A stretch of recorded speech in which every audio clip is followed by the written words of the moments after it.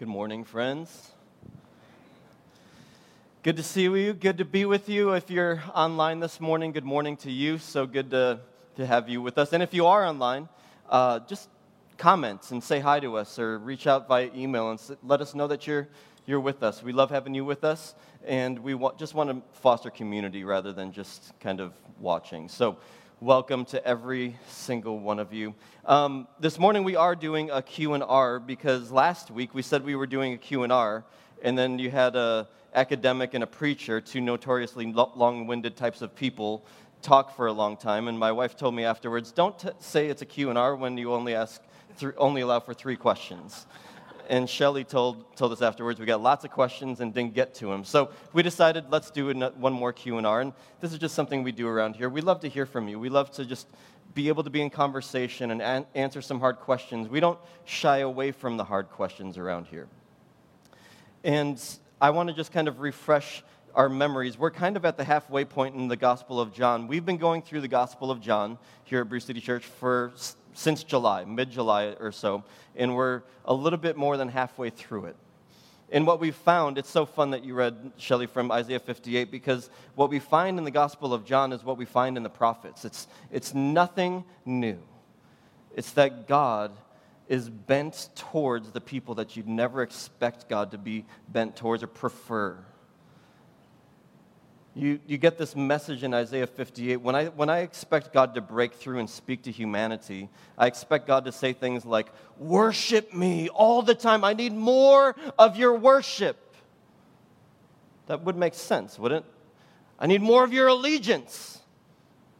But what we find God saying when God actually breaks through and speaks to his people is, I want you to love each other better. I want you to remember the ones that everybody else forgets about.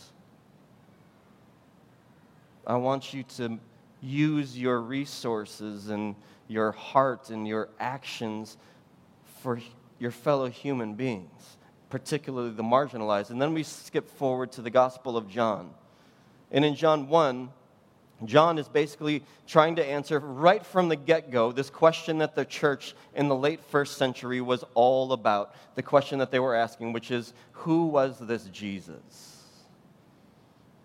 See, this Jesus showed up and did these incredible things, performed miracles, healed people, had a following, scandalously did some scandalous things, was radical and revolutionary, and then he died and rose again, and everybody was asking, who the heck was this Jesus?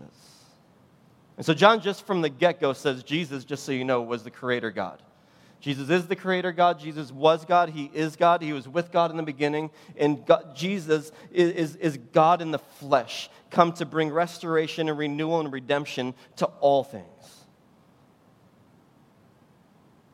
And then he just testifies to what this life that Jesus lived, this ministry that Jesus partook in. We saw in John 2 where Jesus turns these cisterns, these containers of water that were used for religious cleansing. Really important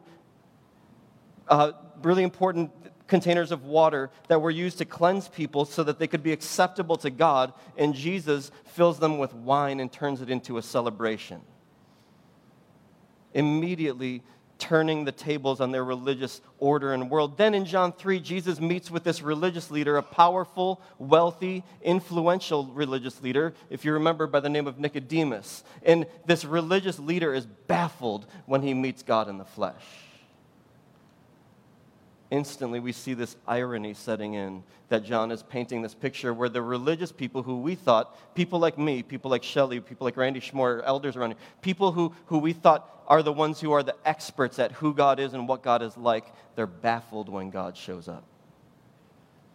And it's going to be a theme that continues throughout the book of John. Then in John 4, Jesus has this really scandalous encounter with this woman at the well, this Samaritan woman, this woman who's marginalized, who's rejected from her community because she's been married several times, because she's kind of an immoral religious outcast, and she's a person who a man should never be talking to, and God himself shows up and he engages with her in a scandalous way and humanizes her.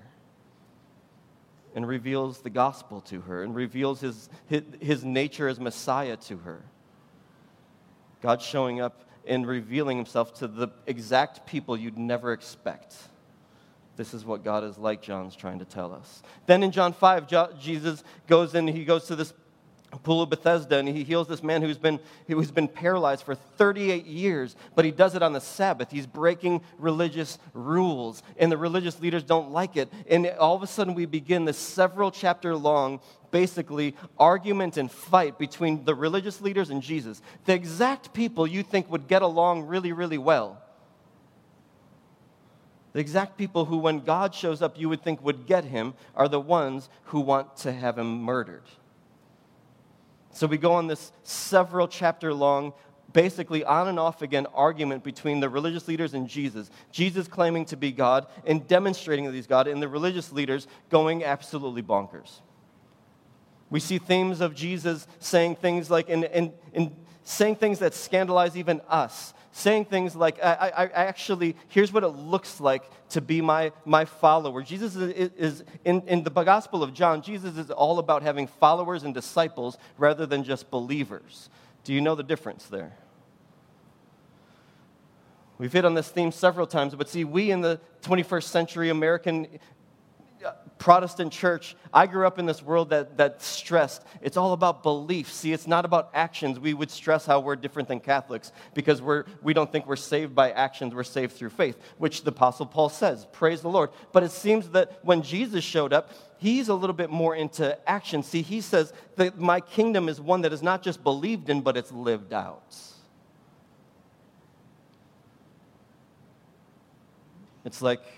It's almost as if it's the same God who said in Isaiah 58, I don't care about your religious festivals. I don't care about your prayers. I don't care about your fasts. I don't care about all the stuff you do that you think pleases me. Here's what I'm looking for. Here's what all of that religious practice is about. Here's what communion's about. Here's what worship is about. Here's what studying the scriptures is about. Here's what sermons are about. Here's what all of this spiritual discipline is about. Transforming your life.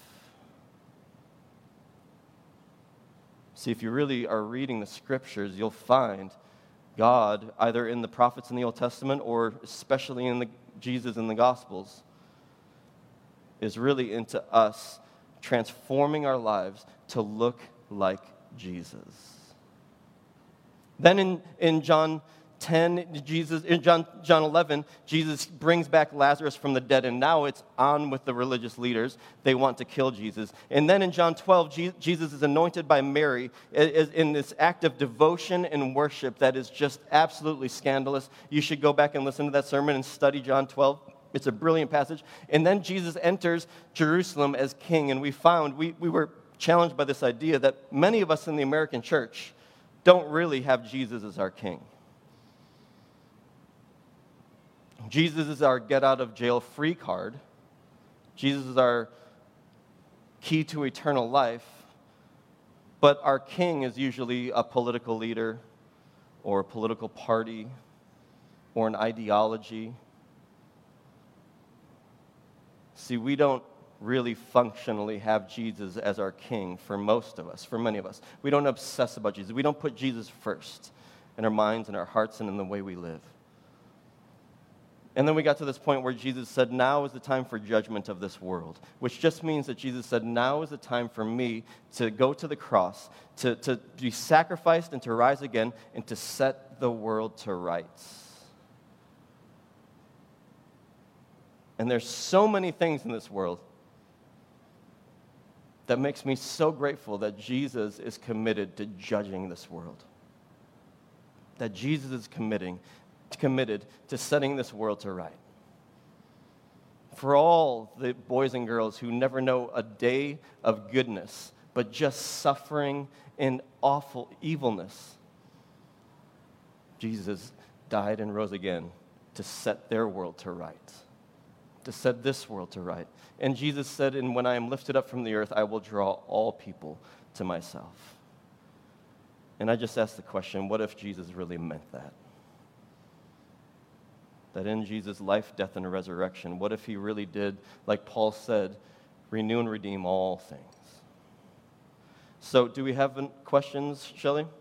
Yep, we do. We're an elder-led church, not a pastor-led church. And so Randy and Shelly Schmor, they're married, but they also happen to be elders here, both of them. And then we have a fourth elder whose name is Ian Benson. He's not here today. He's with family in Port Washington. But we three elders who are here are going to be taking and fielding your questions and just responding as best we can. So come on up, Randy and Shelly, and let's actually do a Q&R this morning.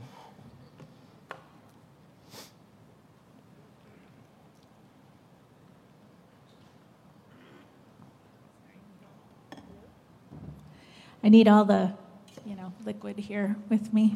Apparently. You're going to need a bathroom soon. All right. Well, I want to start with one that actually came in last week. Okay. And it was in regards to, it says, you mentioned what judgment looks like for believers passing through the refining fire of Jesus' love and sanctification. What does that look like for unbelievers? Okay, so just for context for those of you who is your first time, which if it's your first time here, welcome. We're super glad you're here. When Jesus talks about judgments 3 weeks ago, I think it was 3 weeks ago, I said that judgment to me in the scriptures means two things. One is setting the world to rights, praise the Lord. The other is that every single one of us will pass through the judgment of God.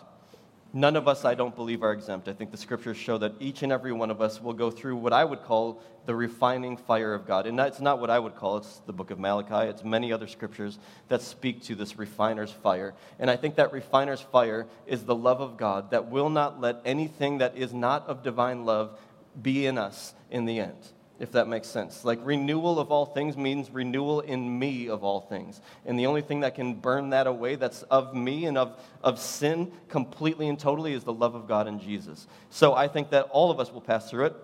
All of us will be subjected to the judgment of God in that refiner's fire. And that's why this process of sanctification, I think, really matters. Because I think all people will pass through it and God will burn away all that is not of love, which means that's going to be I believe that's going to be a really painful, terrible, awful experience for those of us who have settled in the hardness of heart and our stubbornness and sin and brokenness in this life.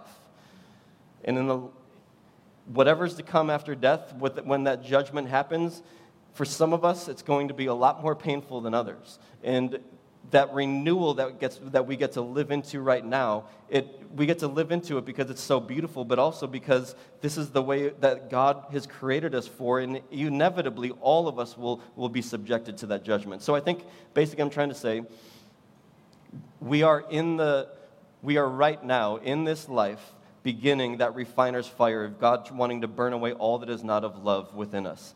And if we can agree with that now more, and if we don't, it's going to be just more intense perhaps. And this is scripture matched with also just like trying to connect the dots of the scriptures, if that makes sense. Mm-hmm. Yeah, I don't really have anything to add, especially because I wasn't here last week.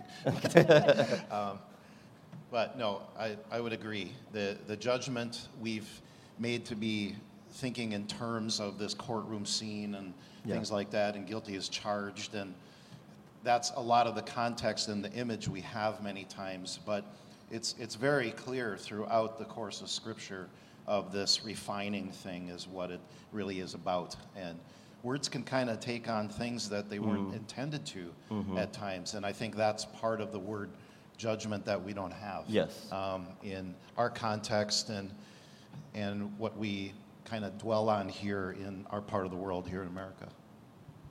And I would just say sanctification starts now. Yes.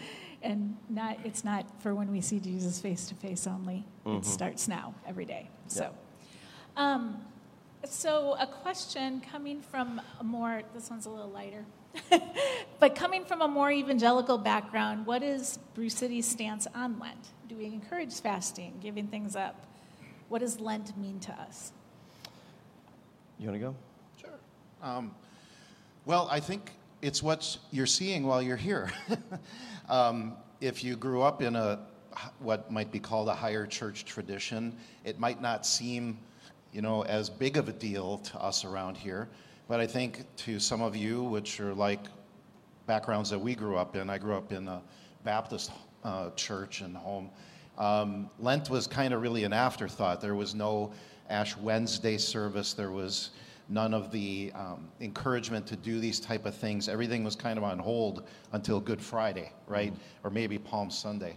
And so I think we try to straddle both of those things, realizing that folks here at our church, and maybe, I'm quite sure actually you guys represent that, come from a variety of backgrounds, not just one single tradition here. And so we try to honor all of those things. So it's maybe kind of going down the middle when it comes to Lent.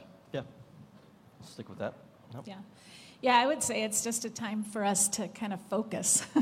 And that's what we encourage.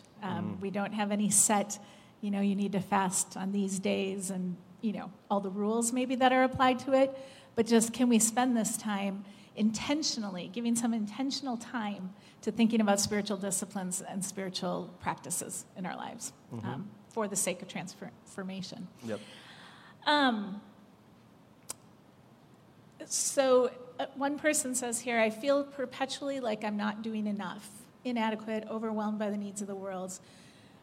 What do I do to follow Jesus better? Like, it's one thing to learn about theology, but how do I practically walk this out when I feel like I fall short? Wow. First of all, that's beautiful. I want to say whoever's asking that question, I get it. That feeling of never being good enough or never doing enough or never being enough for God. But I also want to tell you, I don't think God agrees with that. I think God is fully in love with you, proud of you, and is with you in the person of the Holy Spirit, calling you to God's self. And so my encouragement to you is, first of all, just read the Gospels. Whatever you want, you can journey with us through the book of John, or you can start in Matthew and go all the way through. Because if you want to know what God looks like and what God is calling you to live like, just look at Jesus. We've been saying this over and over again for a couple of years now. If you want to know what the Christian life looks like, look at Jesus. If you want to know how to live and how to treat others, look at Jesus. If you want to know who to look to and who to gravitate towards, look at Jesus. And do it with some friends and community. So when we have small groups around here, which we're going to be offering small groups in, a month or two, take us up on that. And grow in community so that you don't have to be by yourself thinking, I'm all alone and I'm not good enough, because you can have a group of people who see the beauty in who you are and be able to speak to that and bless that and push one another towards this work of discipleship. But this is our life's vocation, friends. And it's a pleasure. I hope you don't see, whoever's asking this and whoever resonates with this question, I hope you don't see this as like school, or like work where you punch in and you punch out, or you got to do your job and you got a boss who's a taskmaster who's watching you all the time. I hope you see this as a delightful journey that you get to live and follow Jesus until the end of your life. And that's a beautiful gift that we get to have, is this spiritual journey. I was just going to say, to me, that seems to kind of come off of the first question. We feel like we're under judgment a lot of times, and what we forget before that is the grace, peace, and love that we can understand more fully by looking and examining that life of Jesus that we saw. Even picturing yourself in some of the worst circumstances of folks that ran into Jesus. And what did he require of them? Not a ton. Mm-hmm. And so when we put that pressure on ourselves, I think Jesus is just saying, relax. Mm-hmm. Mm-hmm. Just know who you are. That's really what I want you to understand first and foremost. And then you'll get to things. You'll want to do those things, but that's not what comes first. Just know who you are first.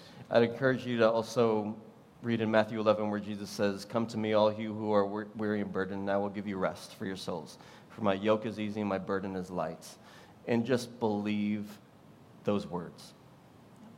And I'm going to answer just really and live quickly into them. about reclaiming some words too. Words like spiritual disciplines.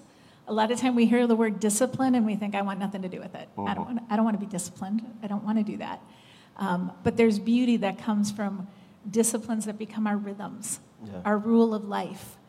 Those are words that are very big in the discipleship world, so to speak, but they can feel like, oh my goodness, such a burden, another thing I need to check off, until we reclaim the beauty of those words. And the fact that a rule of life can actually be a really beautiful thing. Yeah. A spiritual discipline can be a really beautiful thing that walks me closer to the heart of Jesus. So, that's good. All right. So we'll go to a little bit different one again.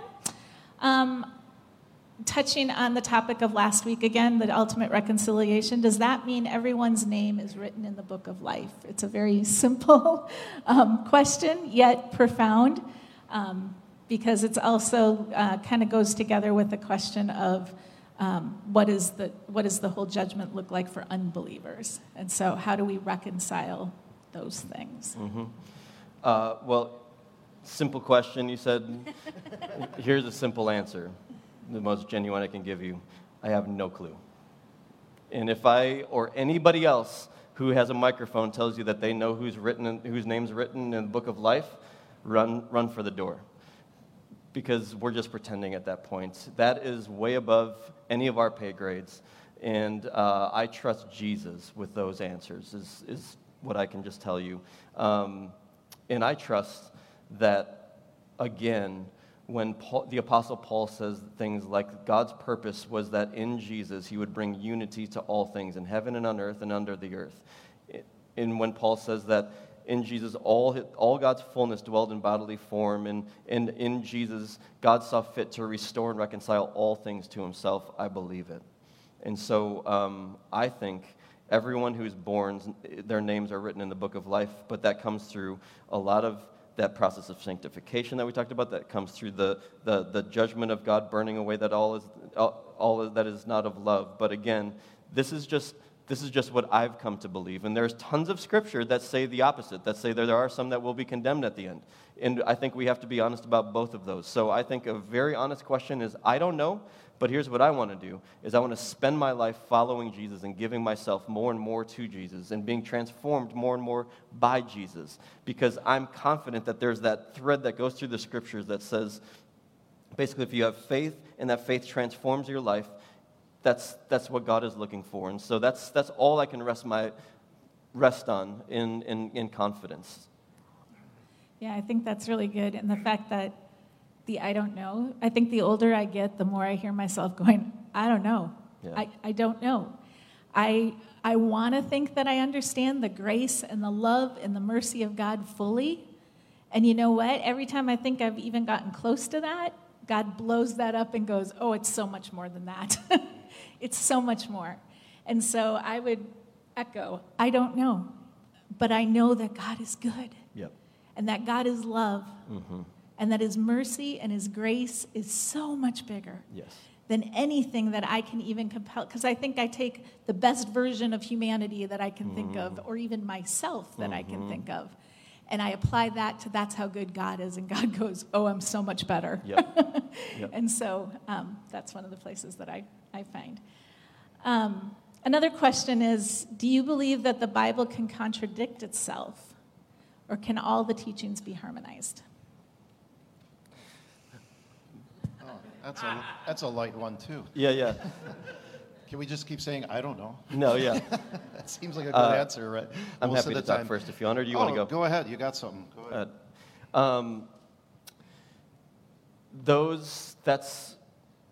Whoever asked that question, thank you for asking it, because I think that's a question that a lot of people have. And I hope you hear...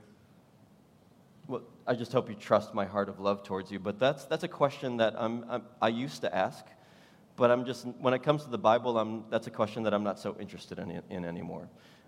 Does the Bible contradict itself, or can the Bible contradict itself? I think the Bible is a very, very complex library of 66 books that are thousands of years old, that were written by many, many different people. And some of the books in the Bible, we don't even know who wrote them exactly.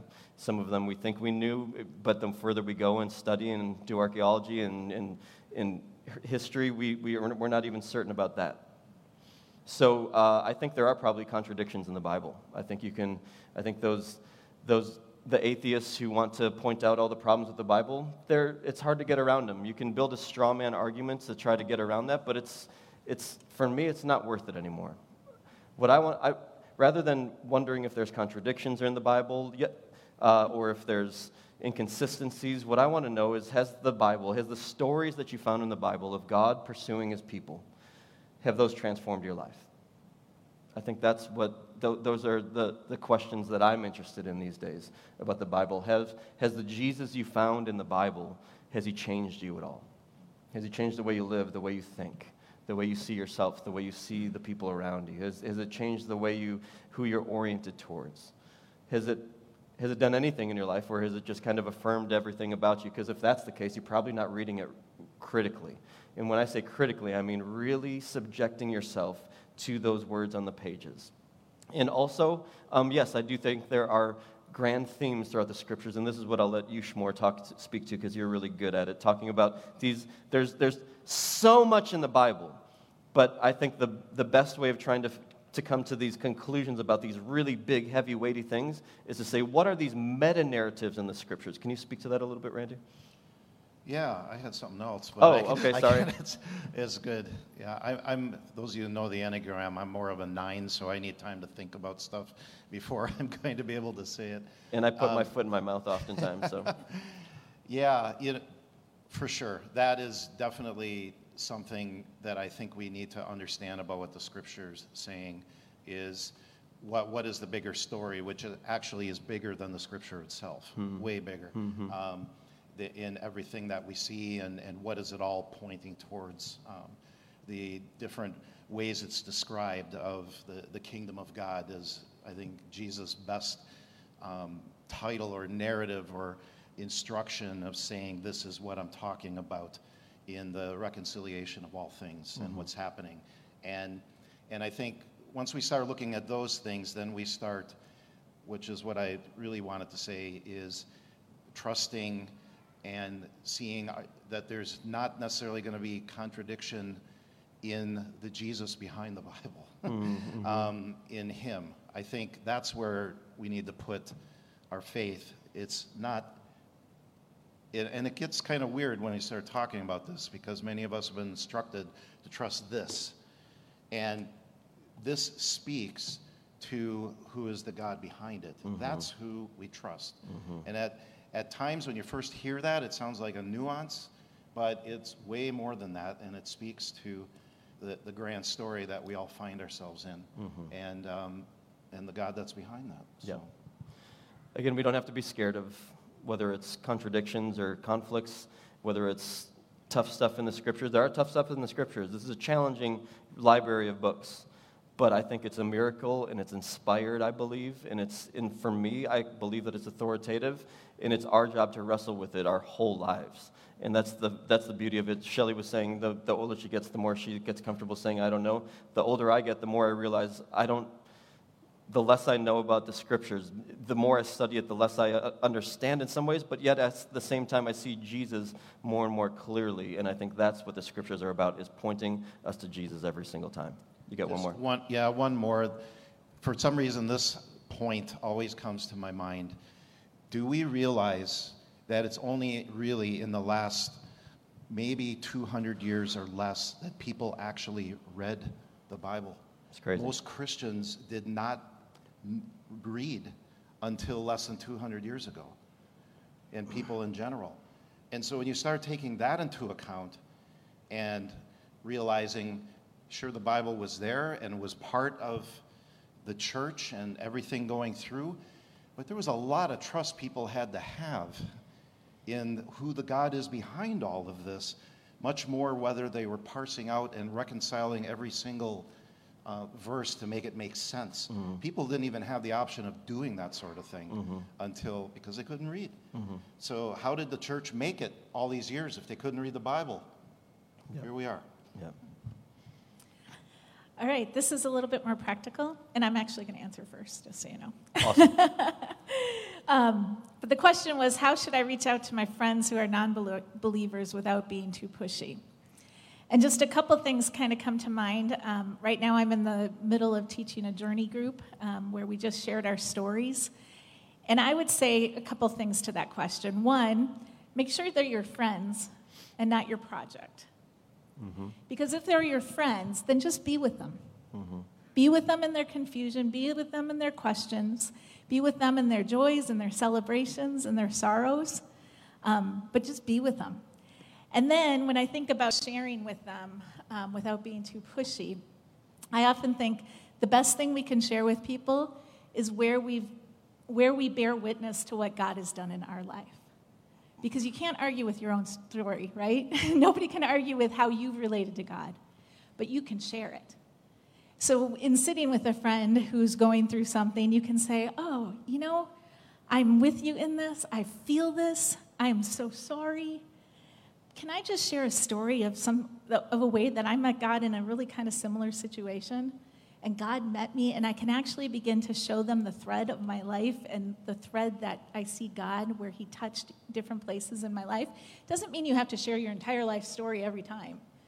But is there a spot where you can go, man, can I bear witness to what God's done for me? Because that's how I've gotten through those things.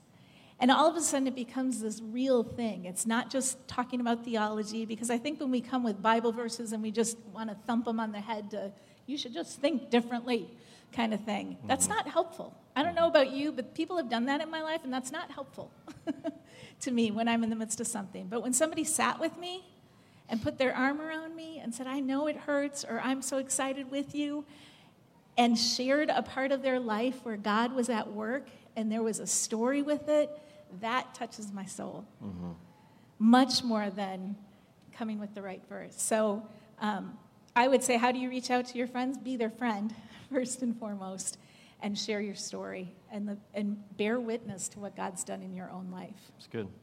And the only thing I would add there is that Jesus was asked a pretty similar question in the book of Luke. And it's, hey, what's the greatest commandment? And Jesus said, well, love your Lord your God with all your mind, soul, strength, and love your neighbor as yourself. And then the person said, hey, who's my neighbor? And then he told the story called the story of the Good Samaritan. And I think that's a really good example. Go read the story of the Good Samaritan. I think that's Jesus' answer to saying, how do I share Christ with those around me? How do I love those around me? It looks like the story of the Good Samaritan. And just check out that story and let it speak to you. All right. Wait a minute, where'd it go? There it is. A little heavier question again. Do you believe in a literal afterlife? It seems in light of the uncertainty principle, or certainty being an idol, is there a resurrection? Nice light question. I told you it was heavy. Yep. I warned you. You asked what we believe. So I believe, yes, there is an afterlife. I believe that. I don't know that. No one knows it. No one is certain of it. But I think the scriptures speak to it, and it's a hope that is central to me in a moment where we just sang. There was a lyric in one of the lines that Grace and Elliot led that got me, because it reminded me of a friend who passed away a couple months ago, who's a dear friend who died way, way too soon. And this hope in the afterlife, in the resurrection, is what's fueling her husband right now, and what's giving comfort to her kids, and what's in her friends like me, many of us who hope in that resurrection. It's a strong, real hope, and when you lose someone close to you, it becomes even stronger and realer, and in some ways the questions become even stronger and realer as well. But I think that this narrative of resurrection is all throughout the New Testament in particular, and I think 1 Corinthians 15 testifies to this beautiful belief in the resurrection, and I might just preach on that for Easter, so we'll see. But resurrection is a theme that I can't let go of, and I don't want to, and I hope for, and belief is all we have. Right. Yeah, you start drilling down and asking the different questions about our own afterlife, and the main things that I guess I've found that I hold on to is, did Jesus rise from the dead? Mm-hmm. Because everything that we say and we are putting our faith in, and even this whole narrative of what's happening and stuff, there's not a lot of binding it together if if we don't have that. There's just a lot that's a lot riding on that on Easter. Yep. Honestly. And I think there's faith that people have and understanding and ways to get through life without it. But I think when you really start drilling down and understanding what is this life about, and what is this idea of Christian faith about, and who this Jesus was and is, and all of that, the resurrection is you can't get around that. That's kind of one of these things. It did or didn't. Yep. So. Yep. All right. I have a question about the Holy Spirit here. This person loves that we've had more Jesus time, learning about Christology and about who Jesus is. But they say they miss the Holy Spirit. And how can we keep that in mind as we continue through the book of John? And then also I would expand on that as to, what does Brew City think about the Holy Spirit? The forgotten God, maybe. I mean, in 90 seconds or less, right? Well, first of all, we are a Trinitarian church, which means that we believe that God is made up of this relationship of three persons, three beings, Father, Son, and Spirit, and that all three of those persons in the Godhead are God. And so we, years ago, went through the uncomfortability of praying to the Holy Spirit and having a few people be like, you can't pray to the Holy Spirit. And we're like, is the Holy Spirit not God? Yes, we can. And so we've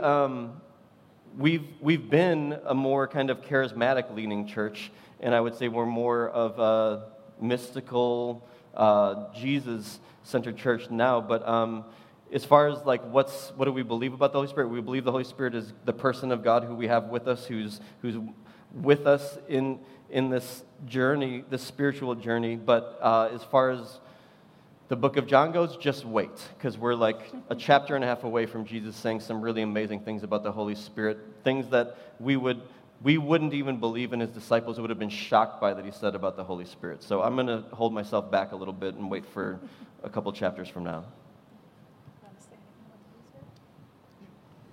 Well, as far as the Holy Spirit goes, I really like the Holy Spirit.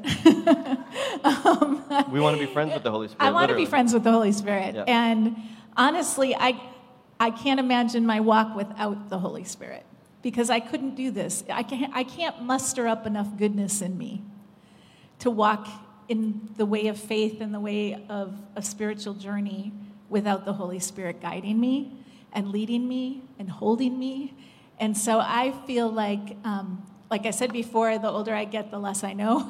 But also the older I get, the more I need the Holy Spirit. I need the Holy Spirit every day.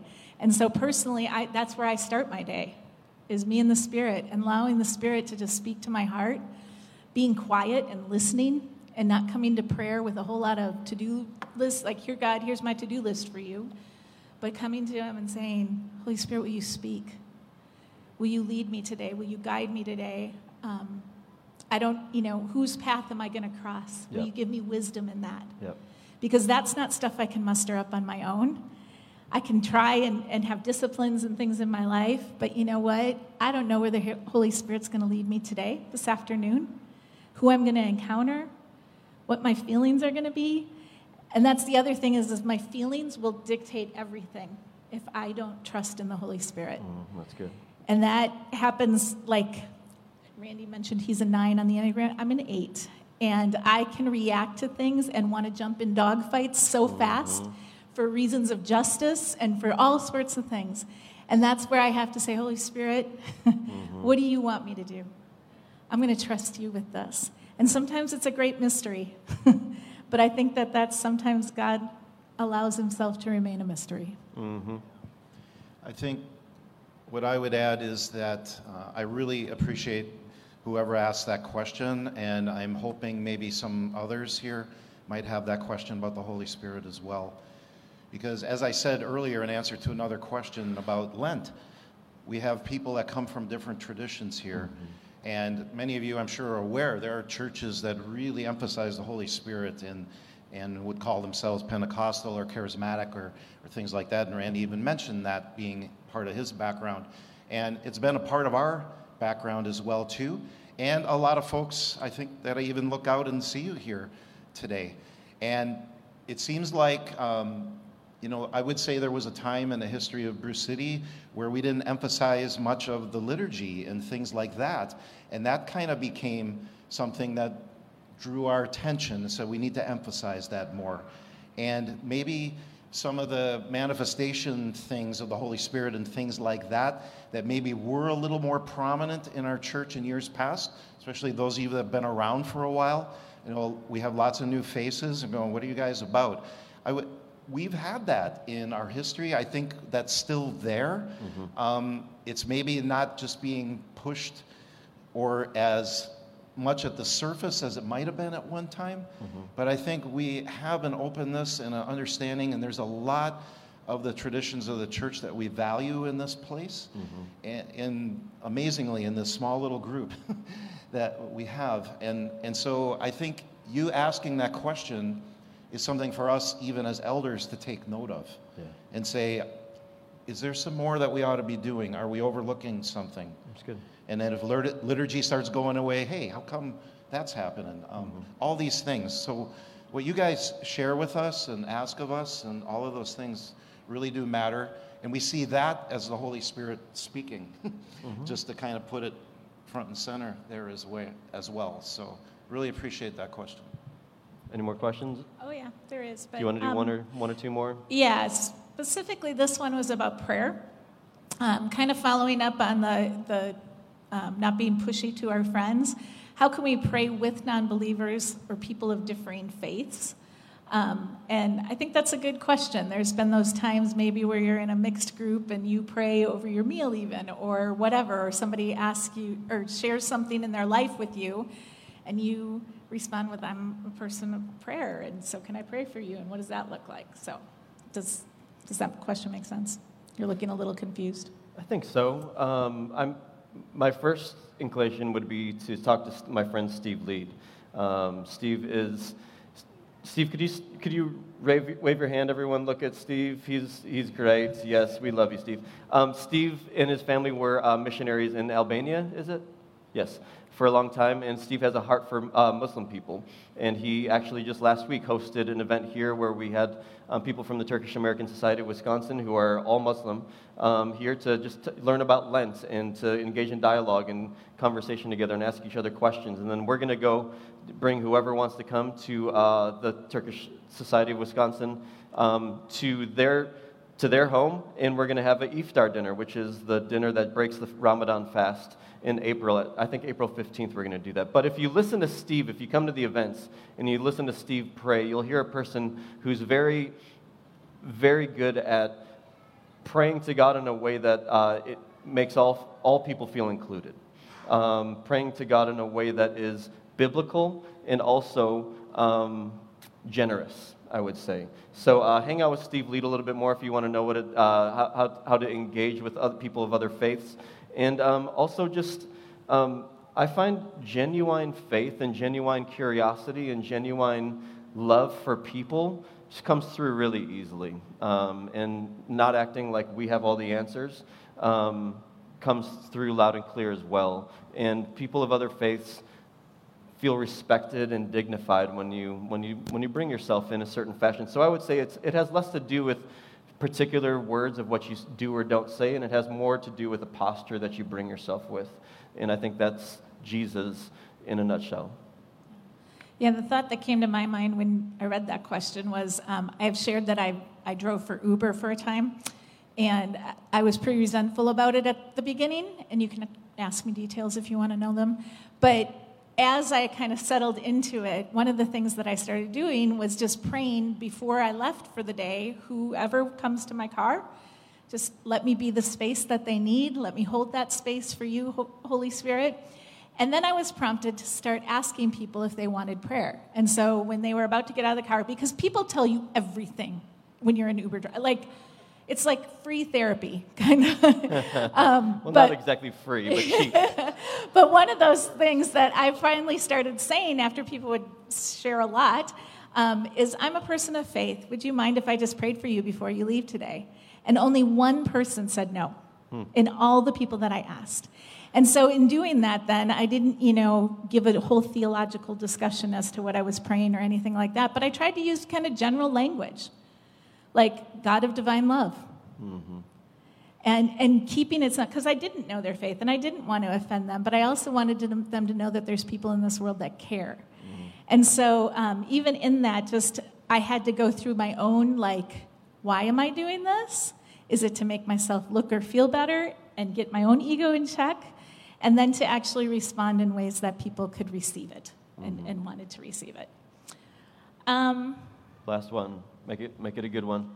All right. They're all good, though, right? All right, here you go.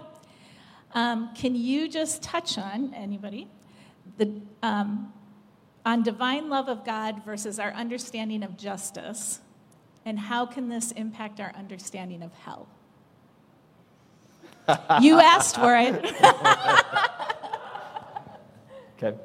Well, couple of things, and I'm sorry that these answers on the spot are not the most cohesive things in the world, but we're doing our best. So I believe that what the Apostle John said in his epistle, that where John said, God, three words that will change your world. God is love. Period. Too many of us have tried to, in the church, have tried to put asterisks and disclaimers on that statement. God is love and. God is love but, right? And then we ask the justice questions, or we ask the judgment questions. God is love and nothing else. In all of, I think, the early, especially the Eastern Church fathers, would say that all of who God is flows out of the love of God. All of God's holiness, God's justice, God's righteousness, all of it flows out of love. God is love and nothing else. And in all of it, then we reconcile with the love of God. And so the justice of God flows out of the love of God. And we can say yes and amen to God judging all things and putting the world to rights. So when I think of justice, I think of Isaiah 58, and I think of God's heart for God wanting to end oppression and injustice, and God wanting God's people to end oppression and injustice, because God is love, because God that divine love is so overwhelming that it wants all to be reconciled and renewed and restored and redeemed. Am I answering the question at all? Okay, I'll stop talking. You guys can fill in the blanks. Oh, I feel at a disadvantage not having been here last week and all of that. But yeah, I couldn't agree more.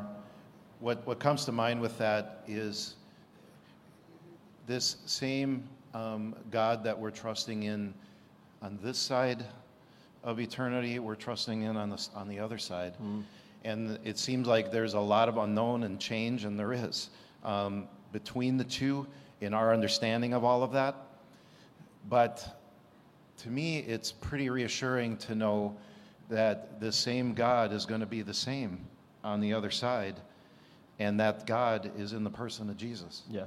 And everything that he is and was and what we see of him is going to be on the other side as well. Mm-hmm. So to me, that's pretty reassuring. It's not like all the rules change all of a sudden. He's going to be there on the other side as well, and whatever all those things look like. Yeah, and let me just fill back in, because I'm remembering the hell stuff and love and justice, whatever.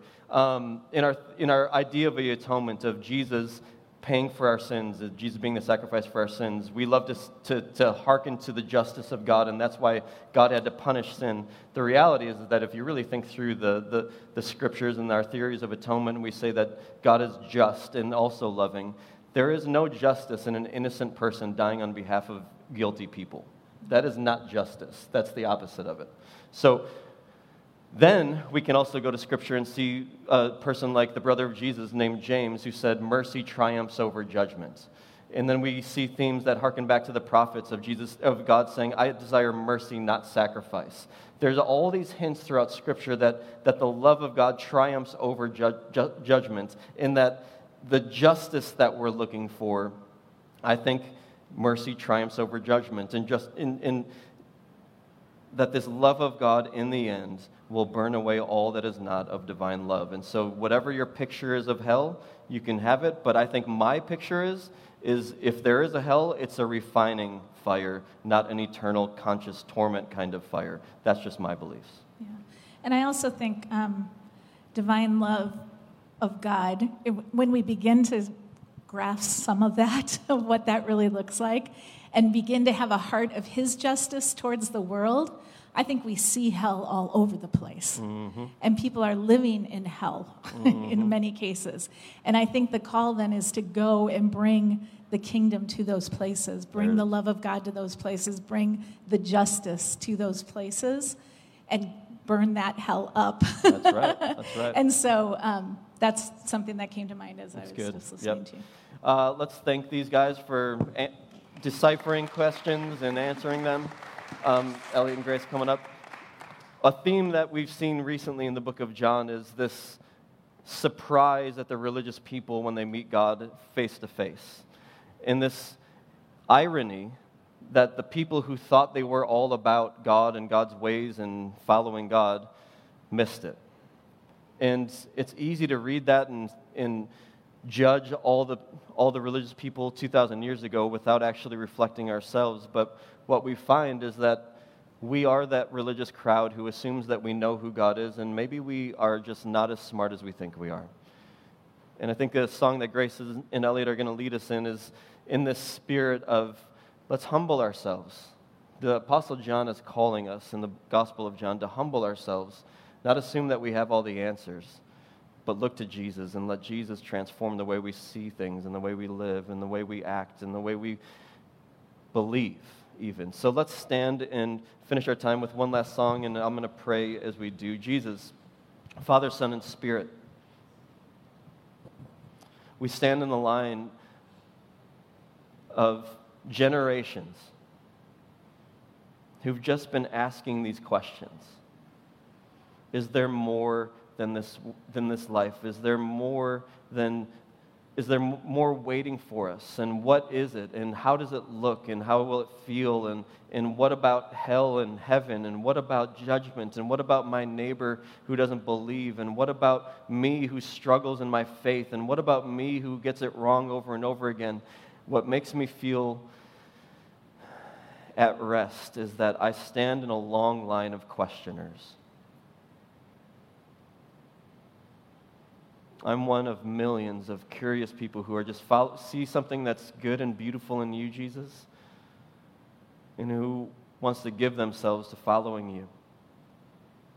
We're here on a Sunday morning, out of bed when we've lost an hour of sleep, just because there's something in you, Jesus, that we want more of. When you speak, things start to make sense. And when you speak, I start to see things in my life that need to change. When you speak, Jesus, I want to be quiet. So actually, I'm going to invite you, friends, to sit back down and just to listen and let these words wash over you and let the Holy Spirit speak to you through this time.